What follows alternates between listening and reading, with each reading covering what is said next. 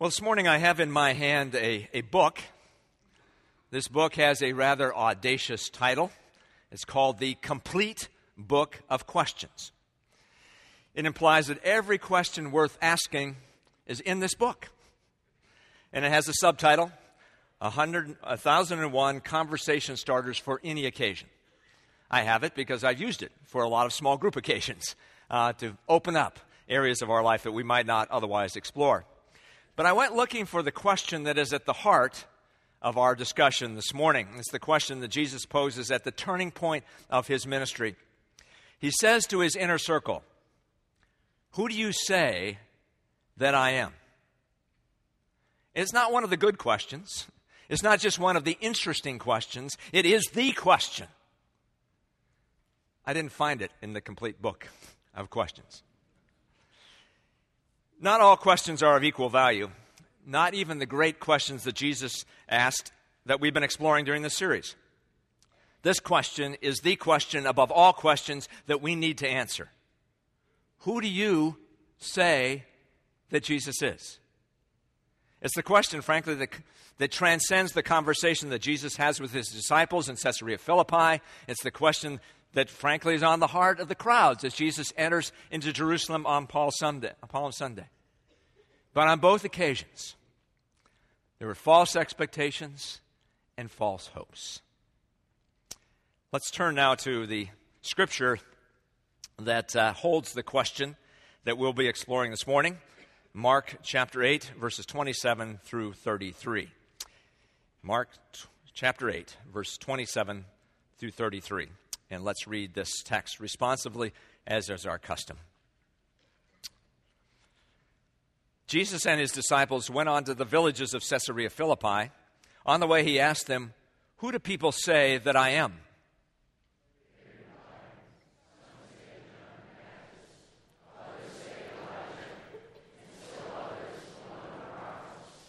"But what about you?" he asked. "Who do you say that I am?" Peter answered, "You are the Christ."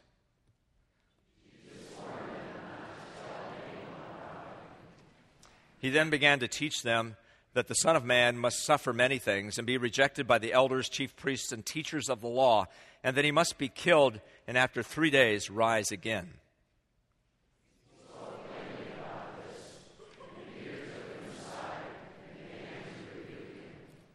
But when Jesus turned and looked at his disciples, he rebuked Peter.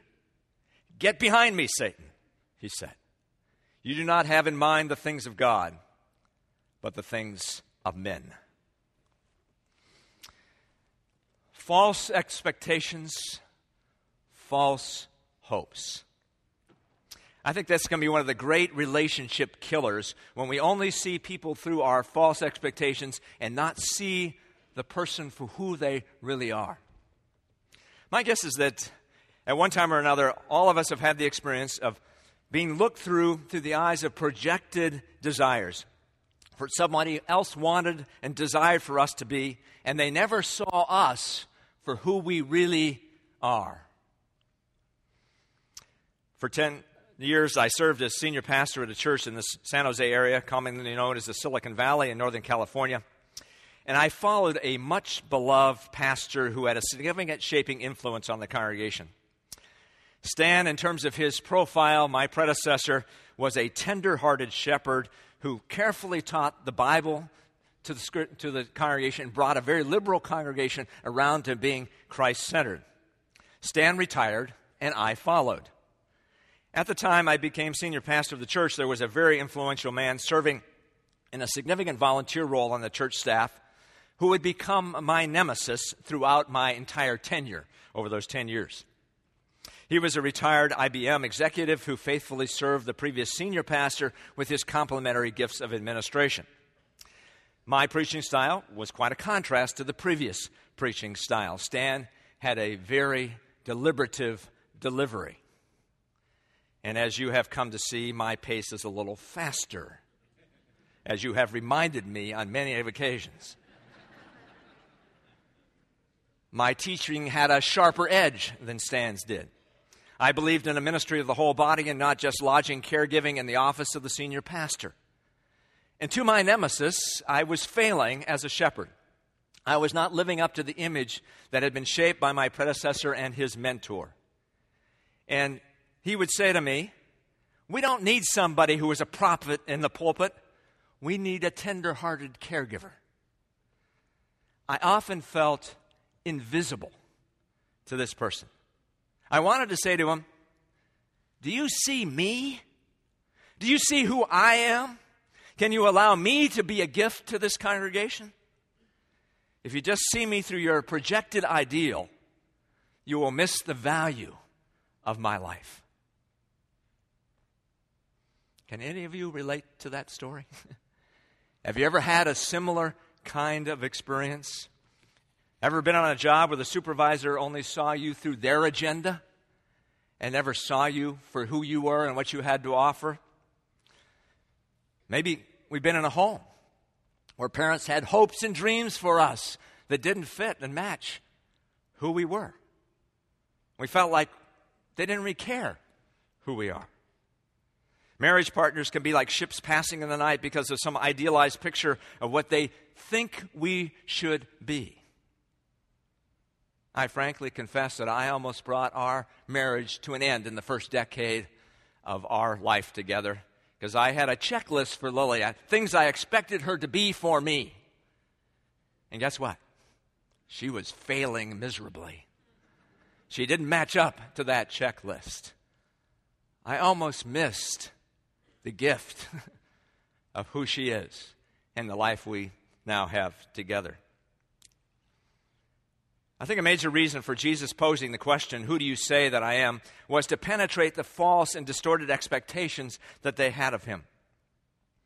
The first Palm Sunday was shrouded with false hope that would lead to a profound disappointment. How did the crowds go from shouting Hosanna on Sunday to crucify him on Good Friday? What took place there? But before Jesus poses the more direct question, who do you say that I am, he asks a more general one to the disciples. And Jesus, I think, chooses to raise this particular question it says in Caesarea Philippi, because that was a Roman-dominated area. It was the place where Caesar was hailed as Lord. And in contrast, Jesus is saying, I'm Lord, in contrast to Caesar. And in verse 27, we read, on the way, he, Jesus, asked them, his disciples, who do people say that I am? Hey, what's the word on the streets? How am I playing in Peoria? This may have been the first time that Jesus openly asked this question of his disciples and others, but it's not certainly the first time that this question was on the minds of people all around him. Anyone who did the things Jesus did and said the things Jesus said had to raise that question. Who is this? Who does he think he is, anyhow? You might recall on one occasion that there were 4 friends that lowered a paralytic into Jesus' presence. And Jesus said to the paralytic, my son, your sins are forgiven. And the religious leaders were there thinking to themselves, who can forgive sins but God alone? And when Jesus stilled the storms, his disciples said, who is this? Even the winds and the rain obey him. And on other occasions, certainly that same question was asked. Who is this? I think the question of Jesus' identity is almost on every page of the New Testament. Napoleon summed it up well. I know men, and Jesus was no mere man. So let's hear the reports from the populace. Who do people say that I am? The disciples respond, well, some say John the Baptist, others say Elijah, and still others one of the prophets. In other words, the disciples report some pretty flattering things. You're pretty hot stuff, Jesus. I mean, John the Baptist, that's quite amazing. John the Baptist has already been beheaded. So now he must have been raised from the dead. Elijah, the prophet that was whisked away by a fiery chariot that would come back as the forerunner of the Messiah. Pretty heady stuff. At least one of the prophets, a miracle worker who could see right into the hearts of people. In other words, Jesus, you're in good company. You're held in high regard. And I think that's true today, too, isn't it? The common response would be, Jesus, quite a good man. There's been no one who has appeared on the cover of Time magazine more often than Jesus. Over 100 years ago, the famed British writer H.G. Wells wrote of Jesus, "More than 1900 years have passed. A historian like myself, who doesn't even call himself a Christian, finds the picture centering irresistibly around the life and character of this most significant man. The historian's test of greatness is, what did he leave to grow? Did he start men thinking along fresh lines with vigor that persisted after him? By this test, Jesus stands first."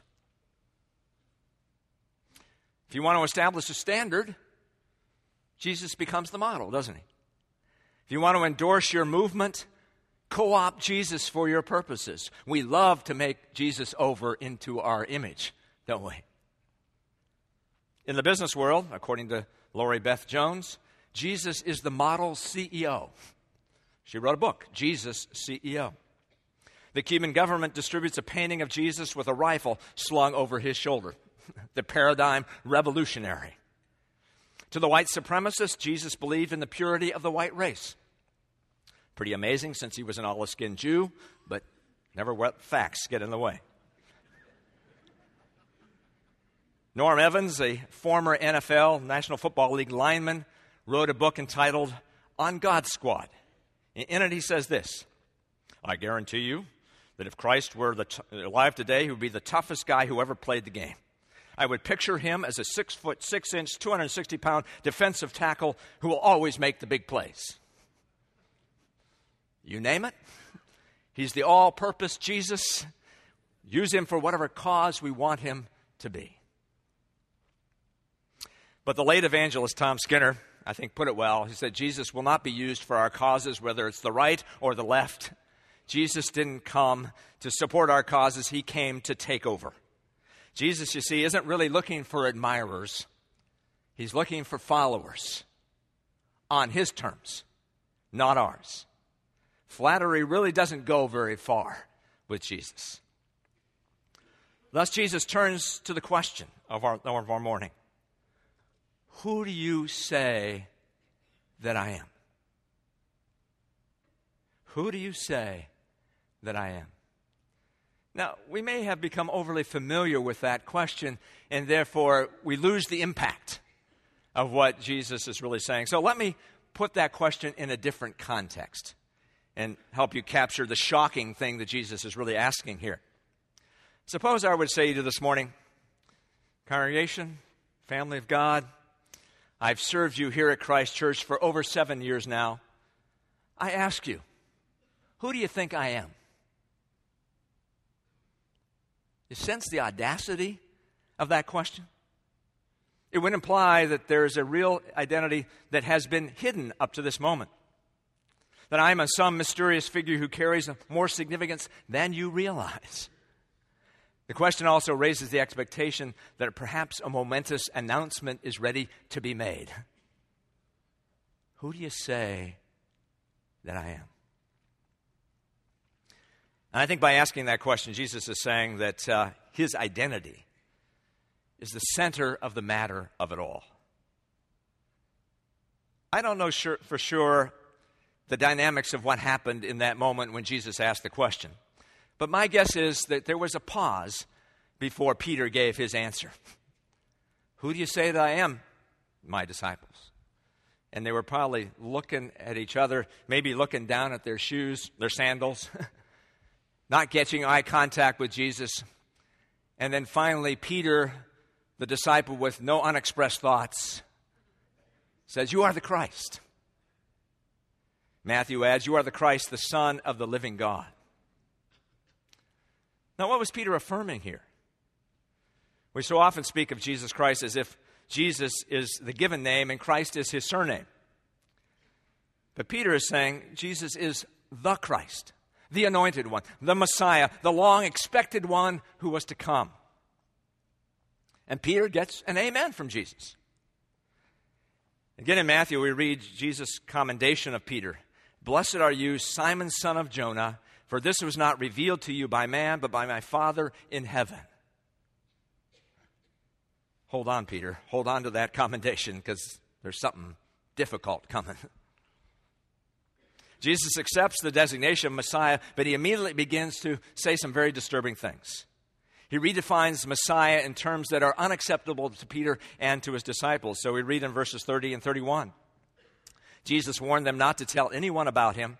He then began to teach them that the Son of Man must suffer many things and be rejected by the elders, chief priests, and teachers of the law, and that he must be killed and after 3 days rise again from the dead. How quickly things change. Peter, on one moment, went from being a friend of God to now being the enemy. And so we read in verse 33, he spoke plainly about this, Jesus did, but Peter took him aside and began to rebuke him. When Jesus turned and looked at his disciples, he rebuked Peter. Get behind me, Satan. You have not in mind the things of God, but the things of men. Peter, you see, had distorted and false expectations of what the Messiah would be. He could not see Jesus in those terms. He had given a creedal statement. You are the Christ. On the surface, he gave the right answer. On most Sundays, as we've done today, we stand up and we say the Apostles' Creed, right? I believe in God the Father Almighty, maker of heaven and earth, and Jesus Christ, his only Son, our Lord, who was conceived by the Holy Spirit, born of the Virgin Mary, suffered under Pontius Pilate, crucified, dead, and buried. He descended into hell. Third day, he rose again from the dead. We can say that every week, can't we? Without really understanding the impact of that creed upon our life. It's Peter who gave a great creedal statement. You are the Christ. It's a good answer to the Sunday school quiz. Who is Jesus? But Peter had in mind, you see, a very different Messiah than Jesus was articulating, didn't he? To Peter, Jesus was going to be that hero in the line of David who would rise up and overthrow Roman rule, bring back the prowess to Israel, and reestablish their glory as a nation. That was what he had in mind. That's why he signed up to be with Jesus. His answer was a very personal one. When you get into your kingdom, I want to be right there in a position of power right next to you in your new regime, Jesus. And Jesus was articulating a description of the Messiah that Peter knew nothing about.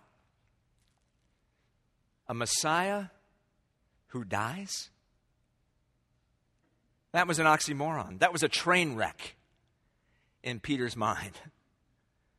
You can't put those two things together.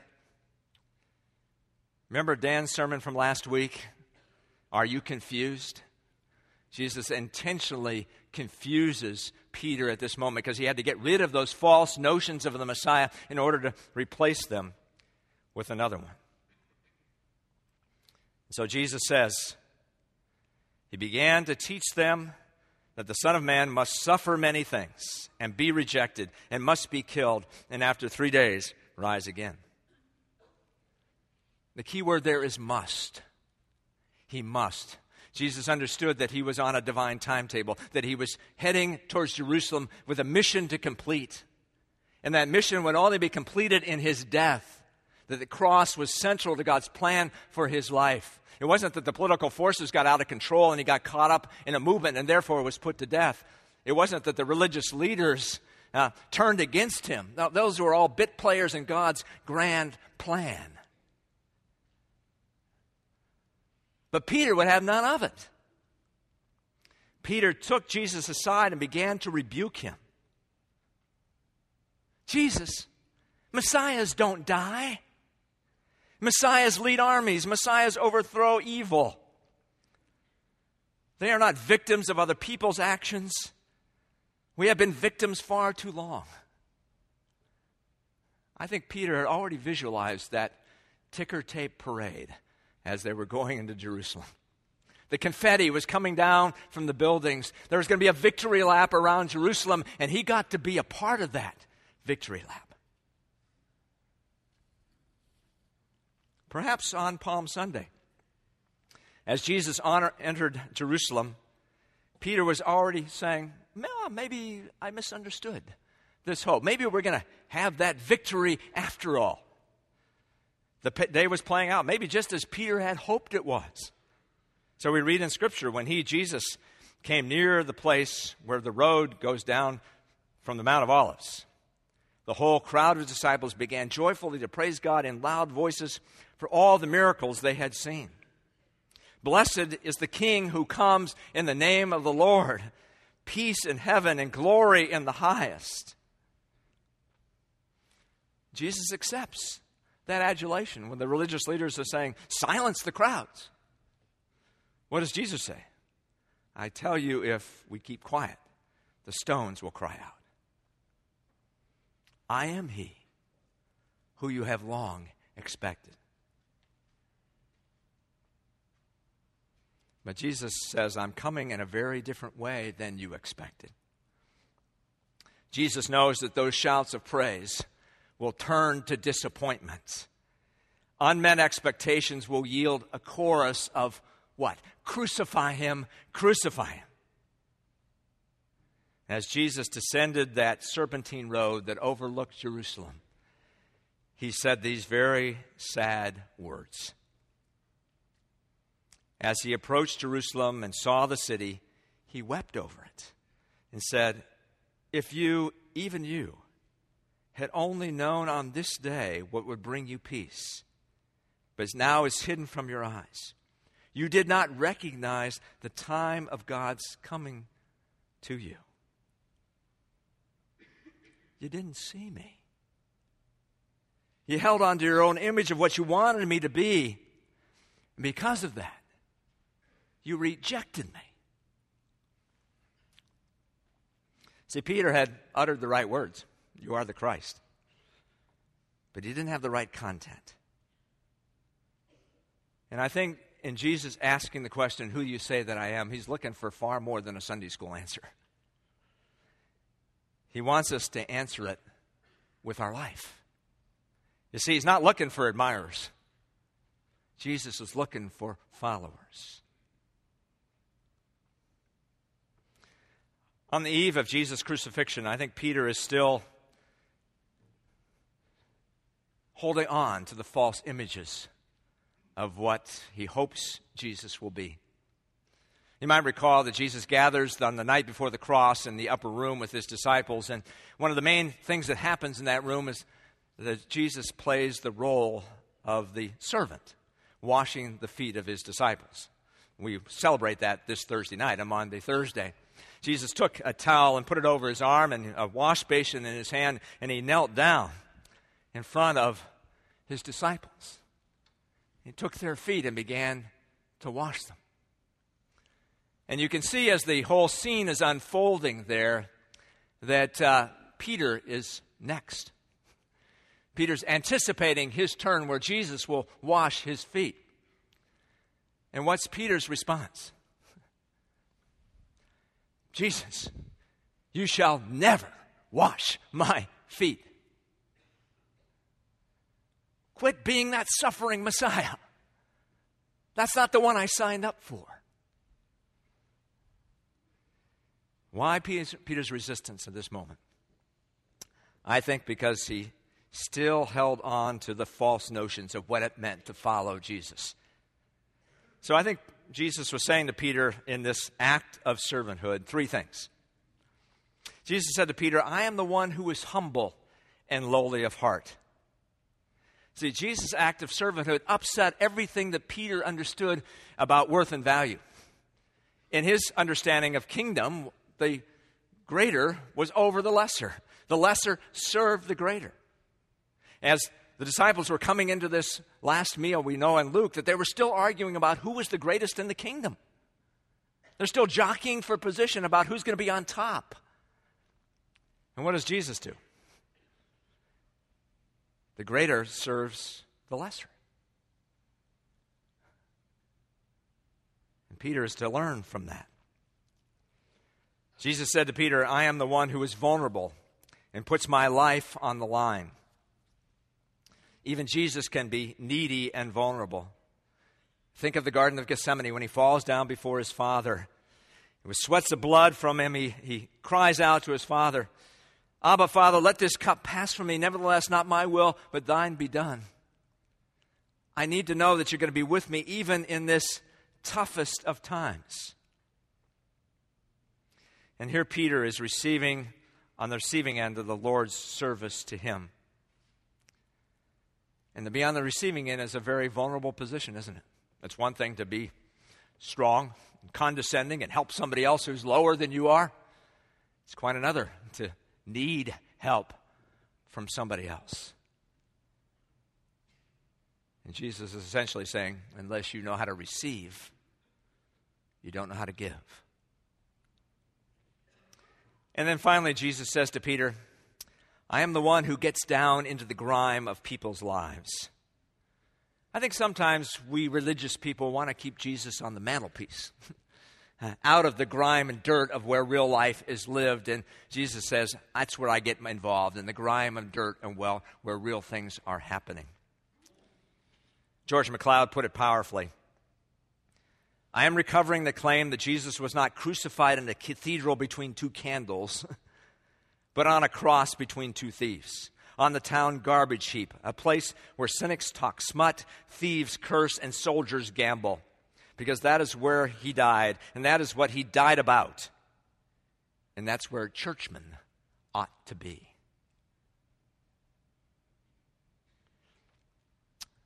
Who do you say that I am? We answer that with our life of servanthood, with our life of being needy and vulnerable before our brothers and sisters, with our life of being at the broken places of people's lives. Why? We serve a crucified Messiah. There's a powerful story told that came out of the former Soviet Union that points to the attractive power of the sacrifice of Christ. In their periodic efforts to eradicate religious beliefs, the KGB agents would infiltrate the nation's churches on a Sunday morning. And one agent was struck by the deep devotion of an elderly woman who was kissing the feet of a life-size carving of Jesus on the cross. And this KGB agent said, Babushka, grandmother, are you prepared to kiss the feet of the beloved Secretary General of our Communist Party? And she replied immediately, why, of course, but only if you crucify him first.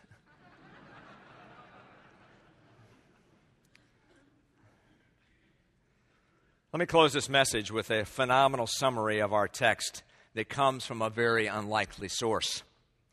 It comes from the lead singer of the band U2, Bono. And he's captured, I think, the answer to our question this morning. He's being interviewed, and the interviewer asks him this question. Christ has his rank among the world's greatest thinkers, but Son of God? Isn't that far-fetched? Bono replies, no, it's not far-fetched to me. Look, the secular response to the Christ story always goes like this. He was a great prophet, obviously a very interesting guy, had a lot to say along the lines of other great prophets, be they Elijah, Muhammad, Buddha, or Confucius. But actually, Christ doesn't allow you that. He doesn't let you off the hook.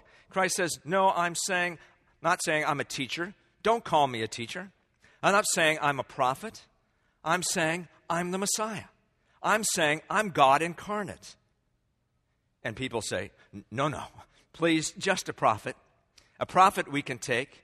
You're a bit eccentric. We've had John the Baptist eating locusts and wild honey. We can handle that. But don't mention the M word, because, we're going to crucify you. And he goes on. No, I know you're expecting me to come back with an army and set you free from these creeps, but actually, I am the Messiah. At this point, everyone starts staring at their shoes and says, oh my God, he's going to keep saying this. So what you're left with is either Christ was who he said he was, the Messiah, or a complete nutcase. I mean, we're talking nutcase on the level of Charles Manson. I'm not joking here. The idea that the entire course of civilization for however half the globe could have changed and turned around upside down by a nutcase, now that's far-fetched. That's why the greatest question you can ask or answer is, who do you say with your life that Jesus is? Let's bow together in prayer. Lord, this morning we are being asked to look at our life and see what the answer to that question is. Who are you according to the way I am living in relationship to you? And you ask me to be a servant that lays down my life as you did. You ask me to be open and vulnerable and show my need to others around me as you did. You ask me to be there in the broken places of people's lives because that's where you were. That's what you took on.